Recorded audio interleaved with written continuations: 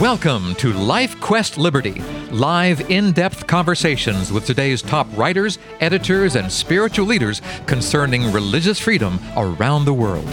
On today's broadcast, we'll examine local and international factors that may be impacting your right to worship and obey God as your conscience dictates.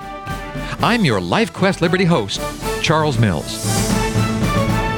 Some say the world will end with a bang. Others insist that our final act will be a whimper. We Christians know that the time of the end may be something very different. Here to talk about how it will all end is Lincoln Steed, editor of Liberty Magazine. Lincoln, how do you see Earth history playing out during its final curtain? Well, if it's just me, I'm bound to be wrong. There've been plenty of people with placards saying the end of the world is near, the end of the world is near. Yes. But as Christians, we do have a relatively specific outline given by Jesus Christ. I'm surprised that in the Christian world, which is not uniformly Christian, but should be somewhat aware of the Christian heritage and the words of Jesus, I'm surprised that in the Christian world there's not more of an awareness of that. I remember once back in my youth when Laugh-In was a television feature. That'll probably cut half our audience away, but anyway, they don't need to know Laugh-In. It was a comedy program, sort of like Saturday Night Live, I guess. Yeah. They had a fake news announcer coming on, the weather announcer, and he was supposedly the Egyptian weather announcer, and he says, and we have hails coming in from here and darkness sweeping in from the south, and then he says, and get this, he says, from the west, frogs. And, everyone laughed and so on because it was the reference to the plagues that fell on Egypt, which were pretty cataclysmic. Yeah. All of the natural order out of line, the icons of worship, frogs and so on, were turning on them, and ultimately the firstborn all destroyed, which would mean a fair percentage of the population. We're facing that in many ways, and talking to fellow Christians and Seventh Adventists particularly, I try to remind them that we expect plagues at the end of time, but maybe they're already falling around us, as a Christian writer said. We don't know which qualify as the end time ones specifically, but I think it's a pretty easy bet that the phenomenon of just pestilence and plague and destruction that comes sweeping in almost every news cycle is not normal and should tell most people that this is roughly analogous to what you'd expect to be the end of the world. But, of course, a Christian, the end of the world is the beginning of the world to come. So it's not an end point, but it's a point of climax where all of the forces at play sort of hit their point. And I think that's what's happening. We're focused on ISIS and Islamic radicalism. You wonder if it could get any worse, but we know it can.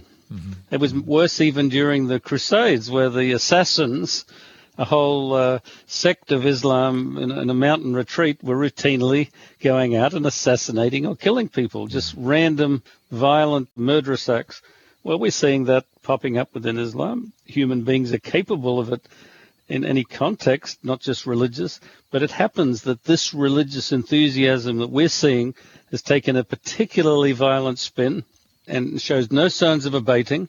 It's in the process of agitating other religious extremists in other groups, not least Christianity. And I think we're going to witness a rapid increase of religious warfare and infighting even within Western cities. The ISIS fanatics, they're going to come home. They're your neighbors. Yes. They're the guy that might have been a little bit morose or a little bit too sincere, mostly on Islam, we know from ISIS, but they're not oddball types. They're going to filter back into our society, and then suddenly the same murderous acts are likely to erupt. And how will our societies survive? You can look at global warming, which most people have great trouble seeing as just a warming trend as we go to another cold winter on the East Coast. But global warming is better summarized as global weather dislocation. And the natural order is out of sync, right? Resources are overplayed, and people might not think of it at the moment in the U.S. and around the world, really, by extension. The oil prices are plummeting. Yeah. Why are they plummeting? I've hardly heard any explanation or story given, but it's sort of obvious what's happening. The U.S. has done a last-ditch effort to extract oil from the ground through a process known as fracking, which, in my view, is breaking the bones of the earth. To drain the last drop out of it, we're prepared to destroy the environment.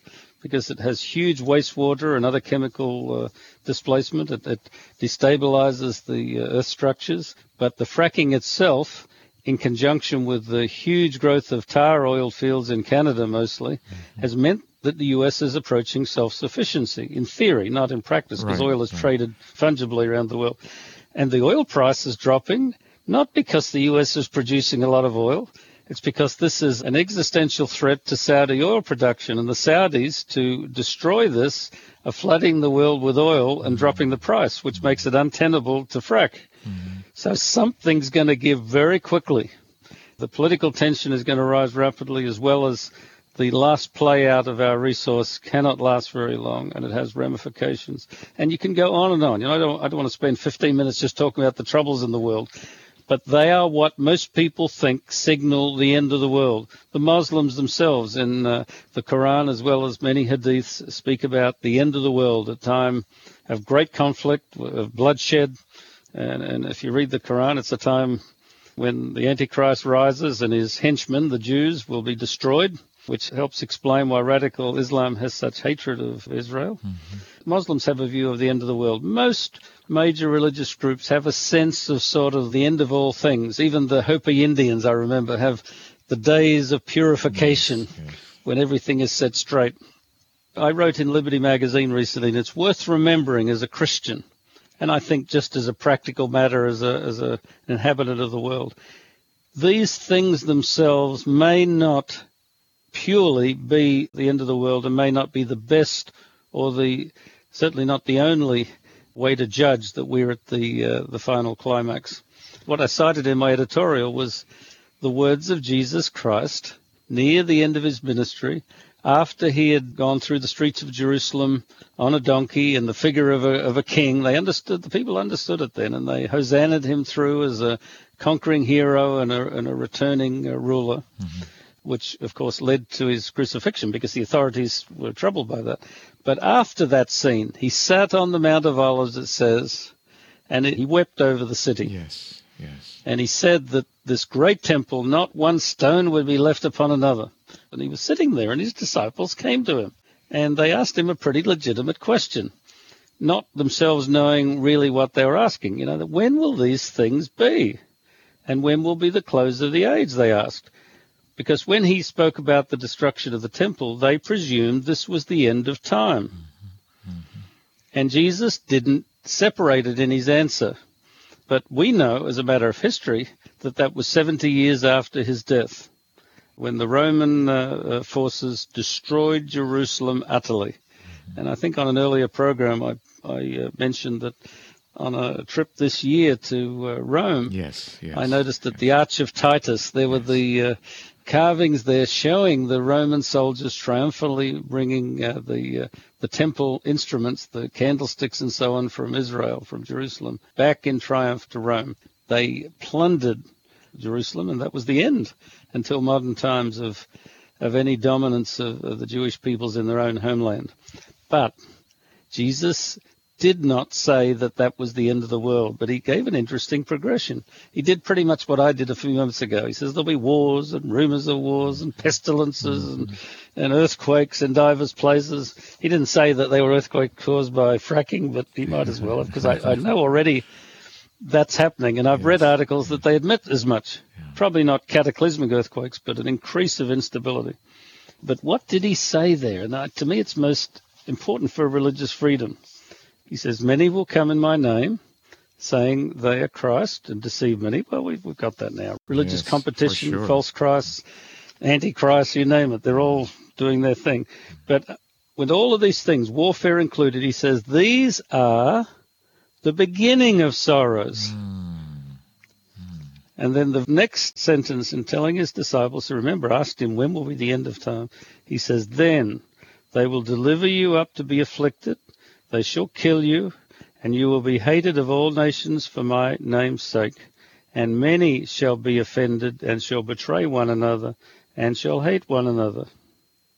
So really, this is the most important sign of the end of time, direct religious antagonism and persecution of the faithful. And yet, back to where I started, in my view, that applies as strongly today as the traditional markers. So while for most of my life we could say, all of these things, they haven't so much continued from the beginning, but they're getting worse. They may be a signal for the end of time, but they're not the last sign, which is wholesale persecution. But now I can say it's certainly showing signs of being a final extirpation of certain faiths. How is this different than the Dark Ages? How is this different than the Holocaust? How is this different from the French Revolution? Well, not different in type, because these sort of things have happened with distressing regularity. Yes. And different faiths have shown it's not just Islam.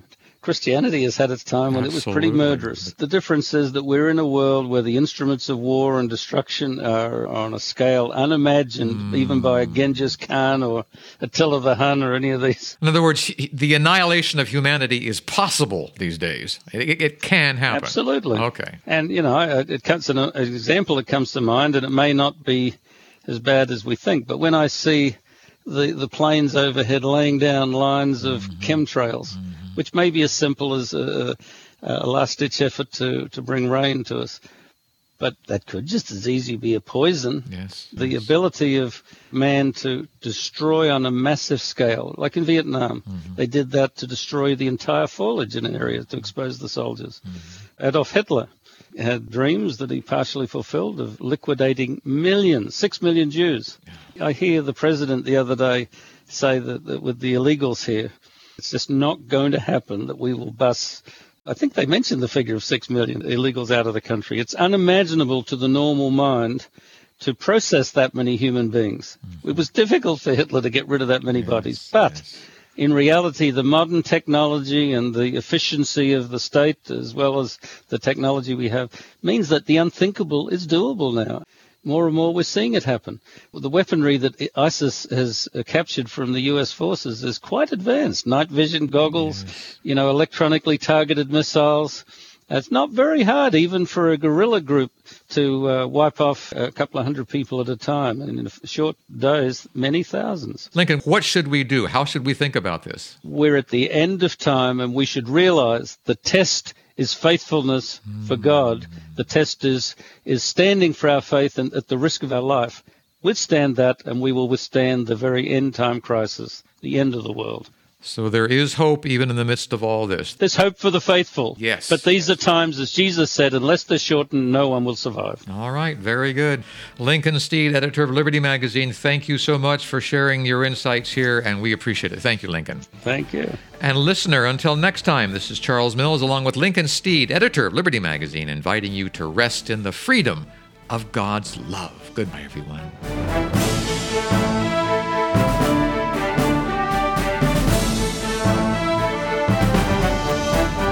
If you'd like more information about LifeQuest Liberty, call Three Angels Broadcasting Network at 618-627-4651 or email us through our website at 3abn.org.